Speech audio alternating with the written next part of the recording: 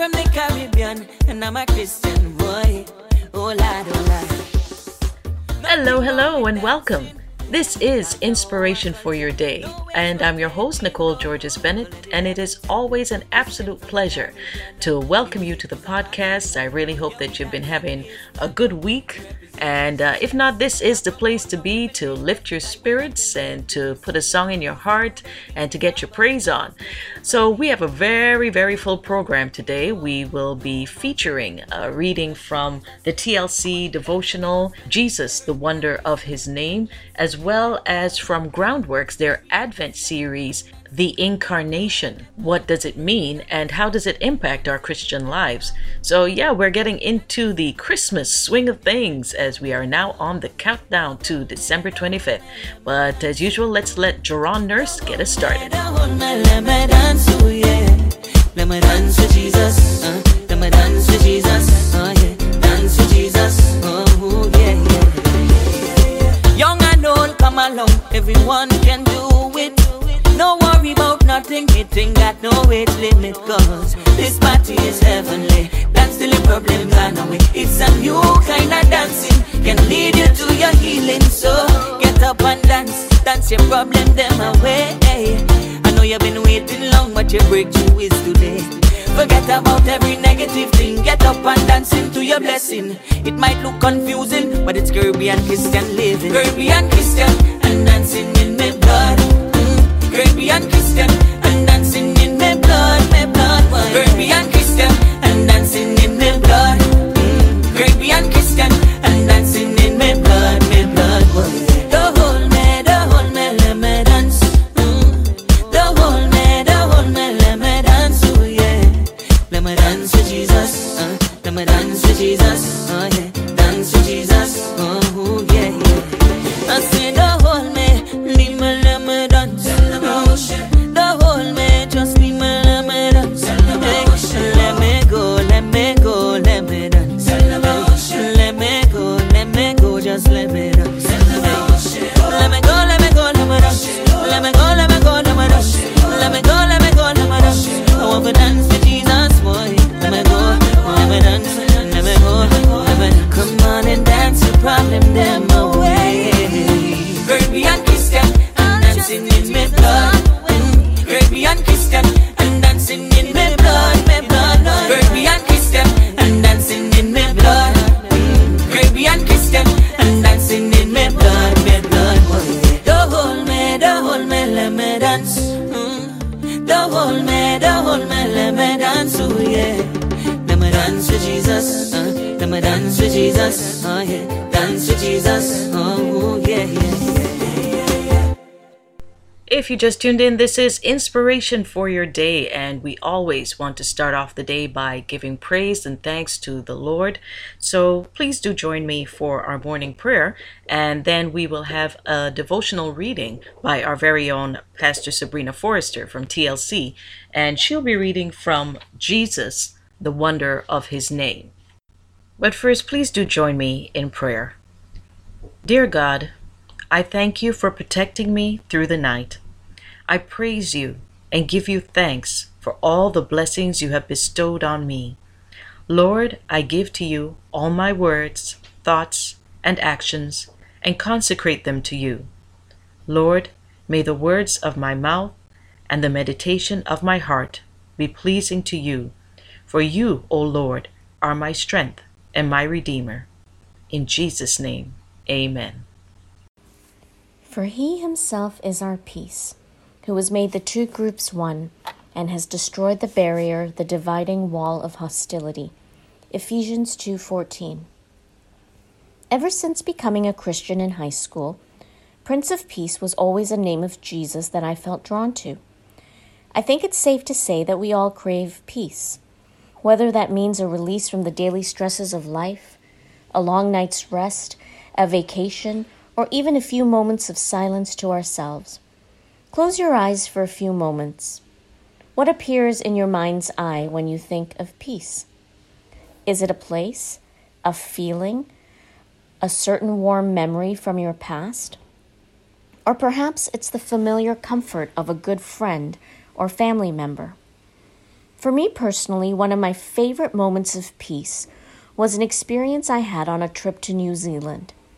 I had hiked a grueling 6 hours over boulders and steep inclines until I reached the summit of Mount Cook. My legs were aching, my knees shook with every step, and my chest and back heaved under the weight of my 15-pound hiking bag. I was sore and miserable, sweaty and slightly dehydrated. I lazily shook off my bags and made my way to a series of benches outside of our lodging area. I will never forget the first glimpse I had of the breathtaking view. The peak of Mount Cook sat in front of me, the cloud line lingering below us, and the sky washed in the most brilliant reds, purples, and oranges. I sat completely stunned as my tensed muscles unknotted themselves now that I was taking in the scene before me. I have come to understand that experiencing Jesus as the Prince of Peace is a lot like my time atop Mount Cook. We come to Jesus with our baggage. We come with our pasts, our failures and shortcomings. We come with the aches and pains of life. We come spiritually dehydrated and in need of relief. When we sit at the feet of Jesus and take in the view of his splendor and beauty, we begin to experience the shalom peace that is spoken of so often in the Bible. I learned recently that the Hebrew word for peace, shalom, doesn't just mean the mere feeling of peace. Instead, it means an utter and complete sense of wholeness and wellness and to be lacking of nothing. Let that sink in for a moment. Where do you feel you are aching today? Which areas of your life are you seeking relief for? Where are you feeling a sense of lacking?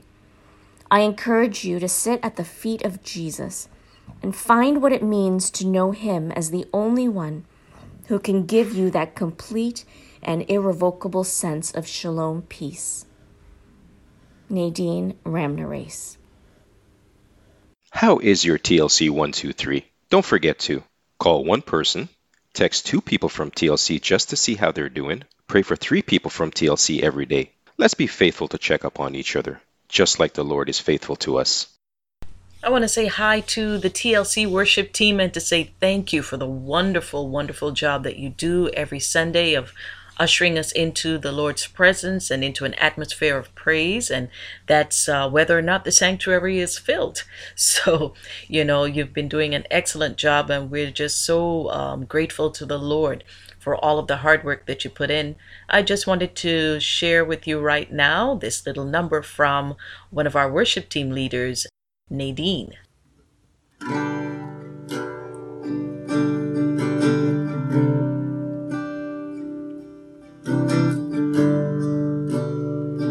This is the air I breathe. This is the air I breathe. Your holy presence living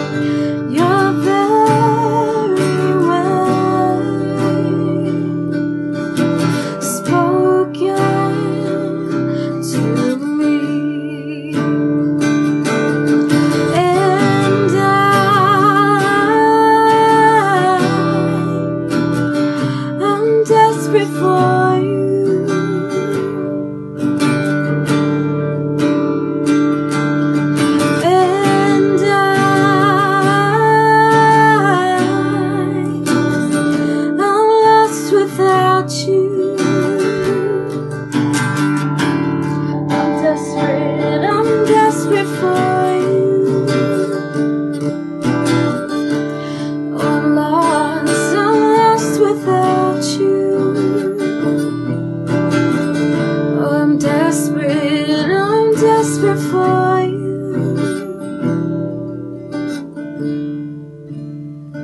I'm lost without you.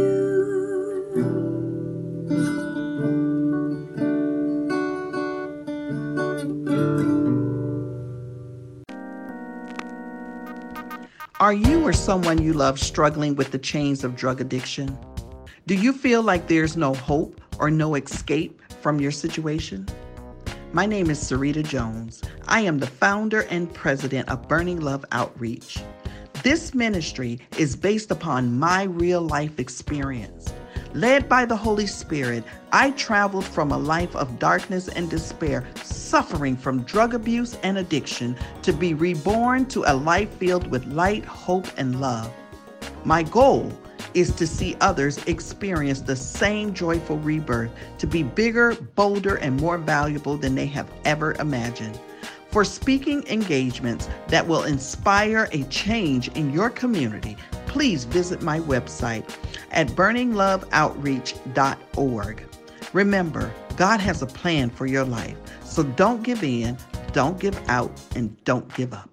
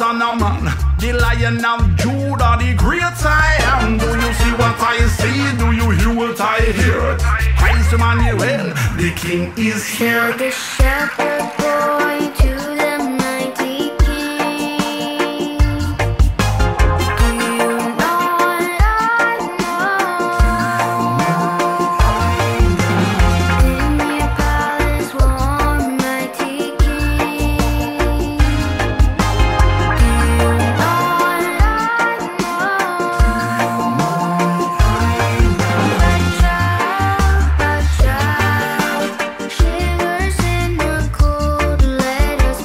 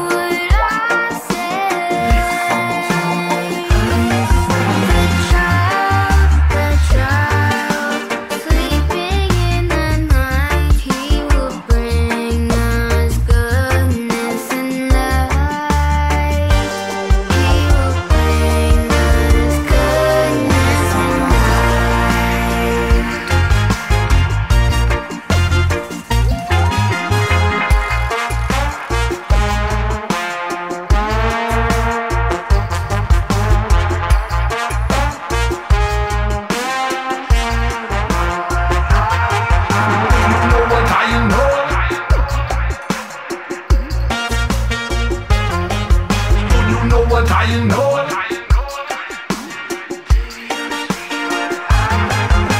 You see what I see? Do you have a business to promote? Sign up now for the TLC Business Directory. Send an email to info@lakesidechurch.ca. Fill in your business information and you're all set. Get the word out and increase your clientele. Sign up today. We're going to be getting into the Groundwork series, The Incarnation, in just a few minutes. But first, I've got a new dynamic duo to debut right here on Inspiration for Your Day. This is Naomi and Christine.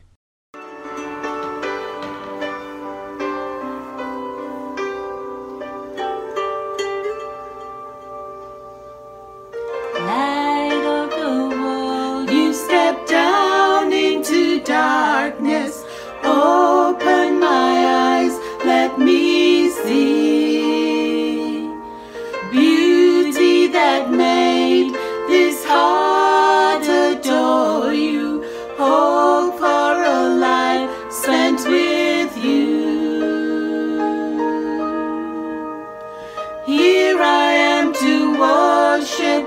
Here I am to bow down. Here I am to say that you're my God. You're altogether lovely, altogether worthy, altogether wonderful to me.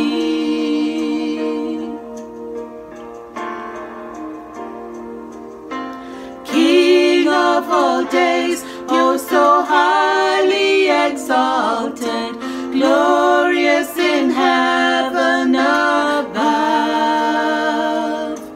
Humbly you came to the earth you created, all for love's sake became poor. Here I am to worship, here I am to bow down, here I am to say that you're my God. You're altogether lovely, altogether worthy, altogether wonderful to me.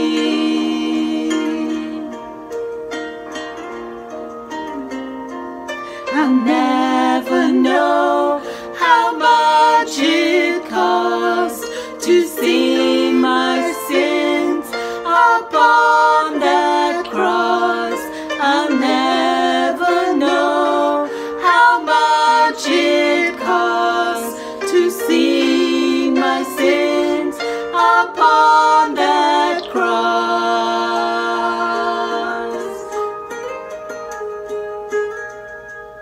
Here I am to worship, here I am to bow down, here I am to say that you're my God. You're altogether lovely, altogether worthy, altogether wonderful to me.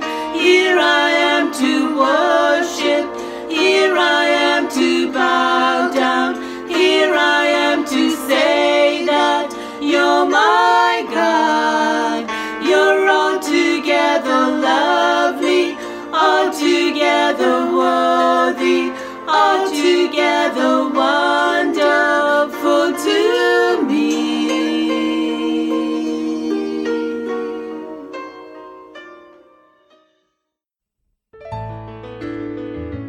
A lot of people today have become interested in their family backgrounds, especially because of the availability of private DNA testing through companies like Ancestry.com and 23andMe.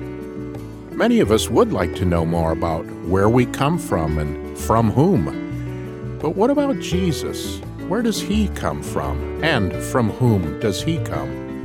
We'll look at a passage that answers those questions and more today on Groundwork. Stay tuned. Welcome to Groundwork, where we dig into Scripture to lay the foundation for our lives. I'm Scott Jose. And I'm Dave Bast. And Scott, today we begin a new series of 4 programs for the season of Advent. Traditionally 4 weeks long, thus the 4 programs, and the season when Christians think together about Jesus coming into the world, which we'll celebrate at Christmas, and his coming again someday to finish the work he began. And Dave, Groundwork has been on the air for about a decade, about 10 years now, and you and I have been doing it together for most of those years. And so like a lot of pastors, when Christmas and Advent roll around, we sort of say, well, there's only so much material in the Bible that deals with Advent and what we call Christmas. There's really only the one big classic Christmas story in Luke 2, a little bit in Matthew, nothing in Mark, and really only just high theology in John. So we also wondered for this series, what should we do that we haven't already done before in past Groundwork Advent series.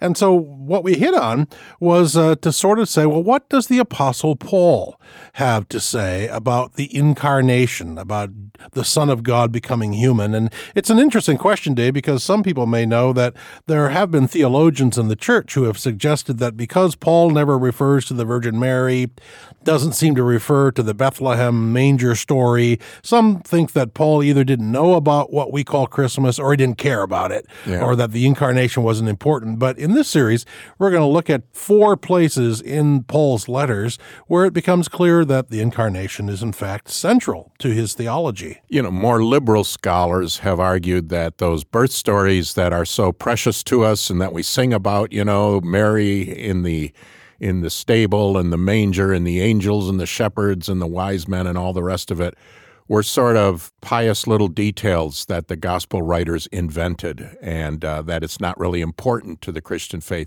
But I think we hope to see in this series that it is very important, and that Paul also, though he doesn't tell the details of the story, actually that wasn't his job, nor was he there. Remember, he wasn't one of the original 12 disciples. So it's the business of the Gospels to talk about Jesus' earthly life and death and resurrection, and it's the business of the Apostle Paul to explain their meaning. So we come to this idea, this doctrine, Christian teaching, of the incarnation. Right, which literally means to become flesh. John 1:14, the Word was made flesh. Incarne, if you get chili con carne to eat, that means chili with meat. And so this is the Son of God made flesh. And we're going to look at some places in Paul. Today we're going to go to Galatians. In the second program, we'll do Philippians. Third program, 1 Timothy. And the final program in this series will be some verses from Colossians. But today, we go to Galatians. And Galatians is an interesting letter for lots of reasons. The centrality of Jesus' sacrifice and the totality of his saving work is a major, major theme in Galatians, because after Paul had left Galatia, false teachers crept in and started to teach the Galatians that, well, Paul told you Jesus did it all, but he really didn't. Jesus got the ball rolling, and he got salvation a good ways down the road, but now you have to follow the law and finish salvation, or you won't be saved.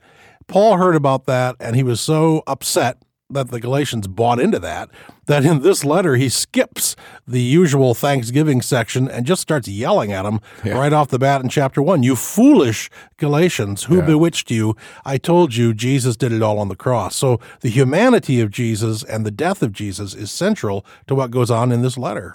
Right. In Galatians, the issue really is faith versus law. How do you become right with God, in Bible language, justified, made righteous in Christ, and find your way back to God through the Christian life? And is it by faith alone, as Paul insists, or is it by faith? And then you have to add the law back in.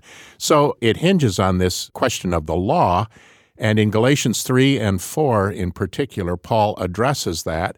And the passage that we have in mind for Advent is from Galatians 4, verses 4 through 7.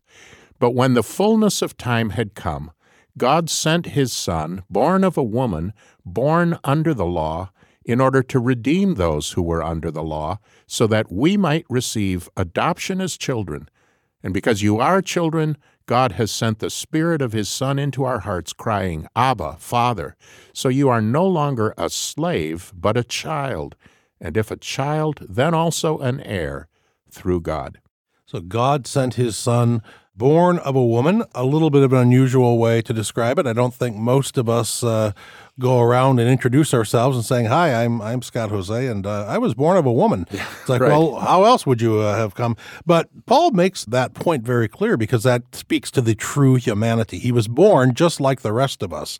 And in Jesus' case, it does make good sense to point out that he was born the usual way. He had a mother who had become pregnant. We know it's a miraculous pregnancy.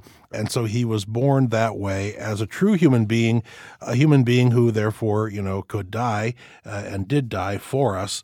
But anyway, again, just because, sometimes scholars think Paul wasn't familiar with the details of Jesus' birth, he knew about Mary, and he knew that Jesus had been born, that Jesus didn't just appear from out of nowhere. Right, yeah. Right? You think about the alternatives. I mean, if Jesus really came from God directly, he could have just appeared. He could have gone poof, and there he was in the stable or even on the roads of Galilee teaching and preaching.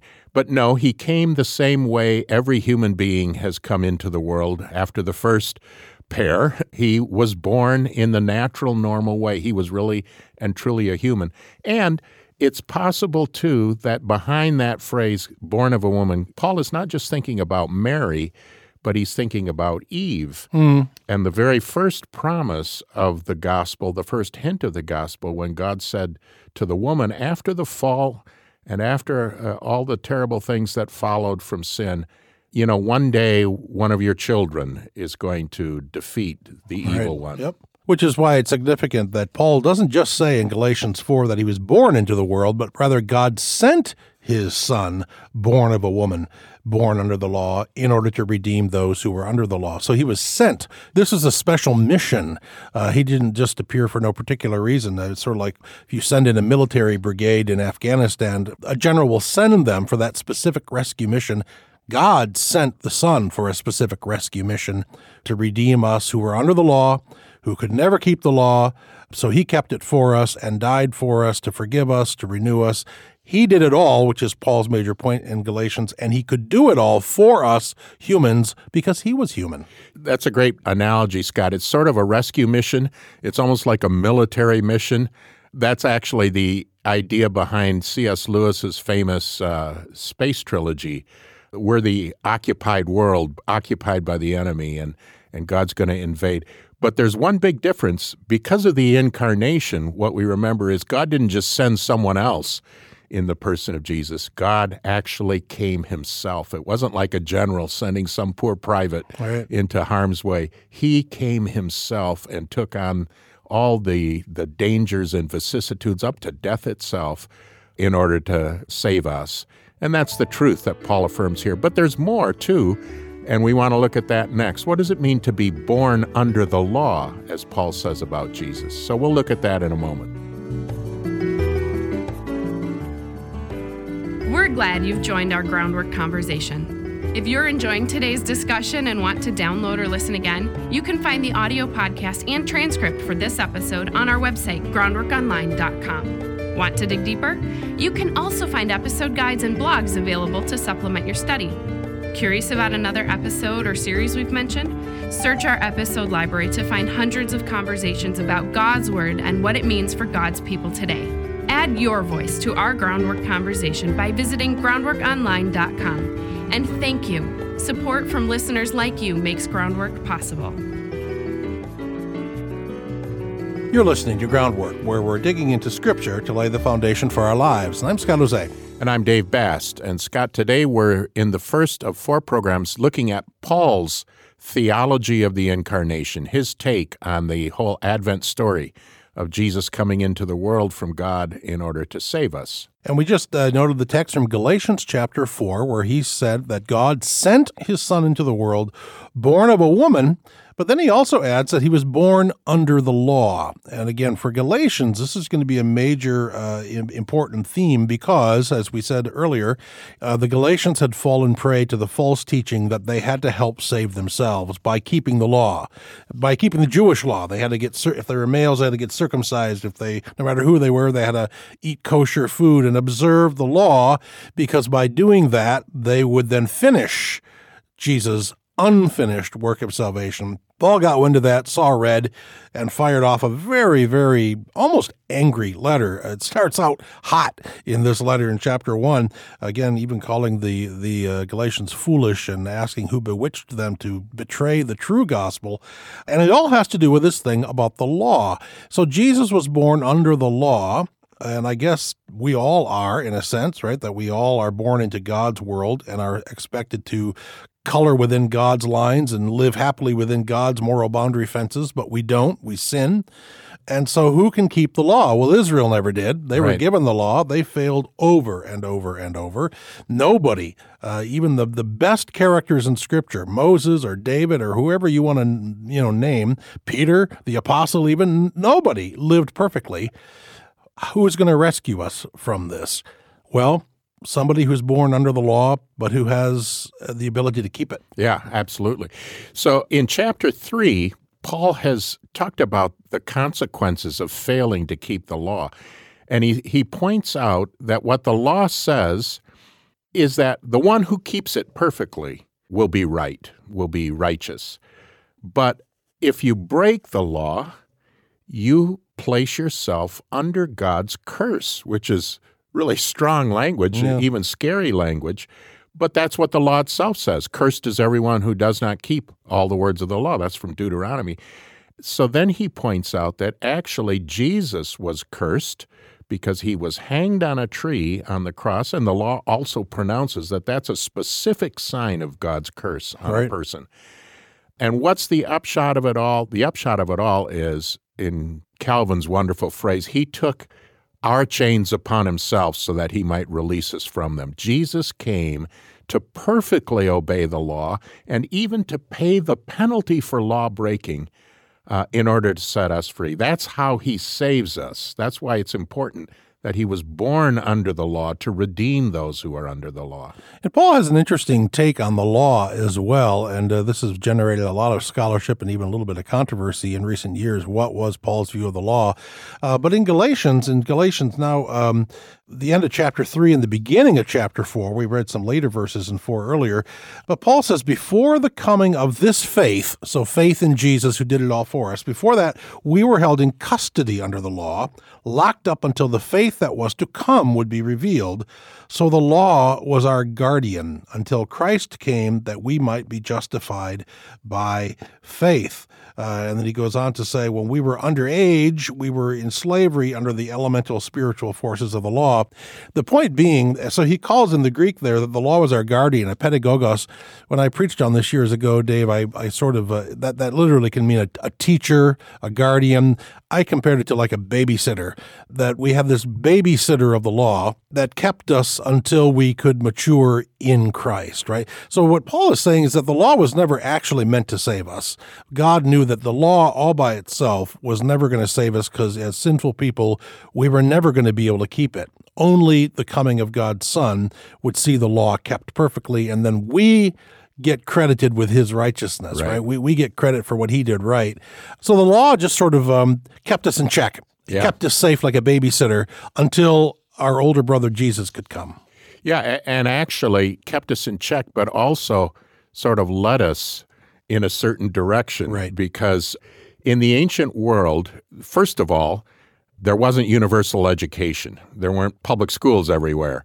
If you were wealthy enough to be able to educate your son, and basically only sons were educated, then you would send him to a private tutor or a teacher. And to get him there, you didn't do that yourself. You had a slave called a paidagogos, a guardian or a leader or a teacher, who wasn't the actual teacher. His job was to convey the child safely to the teacher.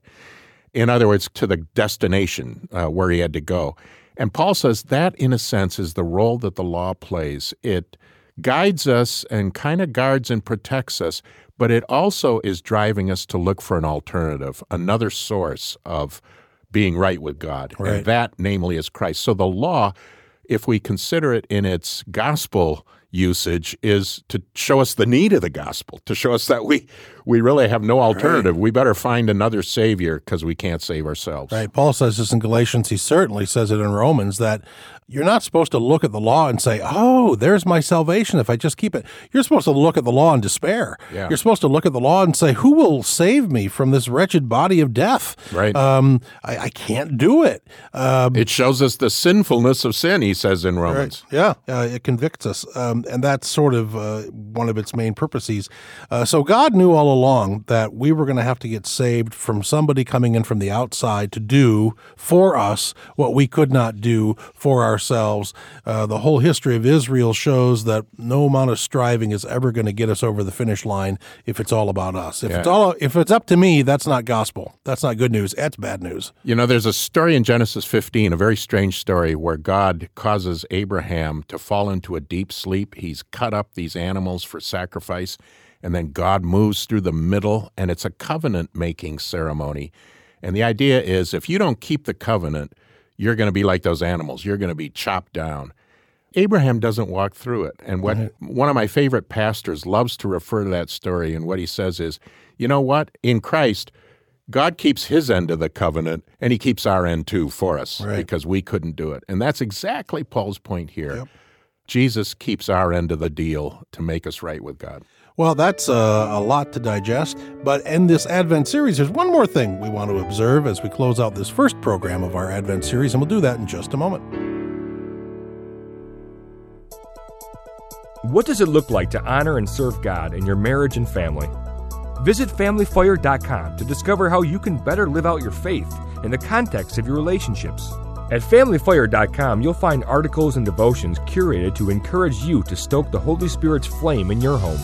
You'll also find an online community that can help you explore what it means to follow the Holy Spirit's lead in your family as a spouse, parent, or even an in-law. Join the community and be encouraged at FamilyFire.com. I'm Dave Bast, along with Scott Hosane. You're listening to Groundwork, where today we're looking at a passage specifically from Galatians chapter 4, where Paul talks about the incarnation, how Christ came from God, was sent by God, was born of a woman, assuming a real and full and complete human nature, in order to do something to save us. And that something was to take on the obligations of the law, to keep them perfectly, to fulfill for us all obedience to the divine law, even to the bitter and shameful death of the cross, is the way one old liturgy puts it, and then to pay the penalty of the law, the curse, becoming a curse for us, all so that we could be set free, and not only sort of set free and made right with God, but made something even more, Scott. Right. We're moved from slaves to heirs, to children who have the privilege of calling God Abba, Father, which is a lot of pastors have pointed out, and many of our listeners have probably heard this in some sermon or another. It's sort of an intimate term like daddy. Yeah. That we're admitted to the family now, not as slaves, but as children, as co-heirs to everything that Jesus inherits because he is the Savior. But now we inherit the same thing, principally, of course. That's eternal life. But also, again, that privilege of being able to be in God's presence without fear. One of the things that happened when Jesus died, according to the Gospels, is that the curtain that separated out the Holy of Holies from the rest of the temple tore from the top so that we knew who was doing the tearing. God tore open that curtain so that now all of us have access to the Holy of Holies, and all of us can feel comfortable in God's presence because we're with Jesus. When I preached on this idea years ago, Dave, I mentioned that when I was a student at Calvin College back in the 80s, every once in a while, a professor would invite me to have lunch in the faculty dining room. And whenever I did that, I always stayed really close to the professor, because if anybody looked at me like, what are you doing here? I wanted to be able to say, I'm with him. Yeah. I'm with him. Well, that's what we are like in God's presence. We don't belong there normally, but we're with Jesus. We're with him. He brought us because now we belong. One of the struggles I think we all face as Christians is to get it right about our relationship with God. We're often, most of us, I think, conscious of our failures and our stumbles and our falls and our ongoing sinfulness. Yeah, God must really hate me. God must frown on me. He's going to punish me for doing that or the other thing. And it's so hard for us to get through to this gospel truth that no, we're His child now. You are His child through Christ, through what Christ has done for you, and through the Spirit of Christ that He's poured out for all who are in Him. You know, Scott, I'm old enough to remember the Kennedy presidency, and I remember in particular a famous photograph. It became famous that was published first in Life magazine, and it showed the president in the Oval Office. He was leaning against his desk. His head was sort of bowed in thought, and an aide was standing beside him, giving him some kind of briefing. But under the desk, you could see his little son, John, playing at his feet. That is a perfect illustration of what we are now. We're not the aide who's kind of nervous and briefing God in our prayers. We're that little child who is loved by his father, her father, and who can look up and say, Daddy, here I am. Yeah. What a wonderful truth. To be able to feel that and know that consistently is so comforting, I think, and encouraging for us. We did a series on Groundwork a while back, Dave, on biblical images for the church, and the family of God was one image that we looked at in that particular series. And indeed, we are a family. And in probably the most famous verse of Galatians comes in Galatians 3, basically verses 26 through 29. This has sometimes been called the Magna Carta for the new humanity in Jesus, where Paul makes it clear that Jesus has torn down everything that could keep us from having fellowship with God, but Jesus has also torn down all the things that keep us from having fellowship and unity with one another. And so it goes like this from Galatians 3, beginning at the end of verse 26. So in Christ Jesus, you are all children of God through faith. For all of you who were baptized into Christ have clothed yourselves with Christ. There is neither Jew nor Gentile, neither slave nor free, nor is there male and female, for you are all one in Christ Jesus. If you belong to Christ, then you are Abraham's seed and heirs according to the promise. You know, Paul isn't saying here, we mustn't hear what he's not saying. He's not saying that who we are doesn't matter specifically as men or women, as white or black, as Western or African or Asian, as slave or free, because, you know, high class, lower class, rich, poor. Those differences do still remain, and we can celebrate our own cultures, but they don't really matter as far as being in Christ is concerned and as far as relating to God is concerned. This is the ultimate human ideal of diversity within unity and equality despite our differences. We are all accepted in the beloved, as the letter to the Ephesians says, and we are all one in Christ. And so when we think about Advent and when we think about Christmas, this is the good news. This is what the Son of God sent to the world, born of a woman, born under the law. This is what we celebrate at Christmas. And, you know, Christmas has become known as a family time, but we also know that can be a two-edged sword because some families are broken and there's been divorce and there's been dysfunction and there are children who refuse to come home even for Christmas. And so the family aspect of Christmas can sometimes be a heartbreaking reality. But take heart, even if that's you. The good news of why Jesus came is that we are all family now. We are all in the family of God. That's what Christmas is all about. That's why Jesus came, and for that we say thanks be to God. Well, thanks for listening and digging deeply into Scripture with us today on Groundwork. We're your hosts, Dave Bast with Scott Jose, and we hope you'll join us again next time as we study Christ's incarnation through the words of Philippians chapter 2. Connect with us at groundworkonline.com to share what groundwork means to you or tell us what you'd like to hear next on Groundwork. Hello? Am I on? Okay, go. Ladies and gentlemen, thank you for Well, folks, that's where we wrap things up for today's inspiration for your day. I really hope that it has been a blessing to you, that it's put a smile on your face, a sense of joy in your spirit, and purpose in your heart. Thank you so much for having joined me. Don't forget to tune in for the TLC prayer meeting Tuesday at 7 p.m. on the Lakeside Church Toronto Facebook. And of course, join us for live stream services at 10:30 a.m. on the lakesidechurch.ca. So that's their website, the lakesidechurch.ca. All right, everybody, have a wonderful week, and may God bless you richly. Praise Him anyway.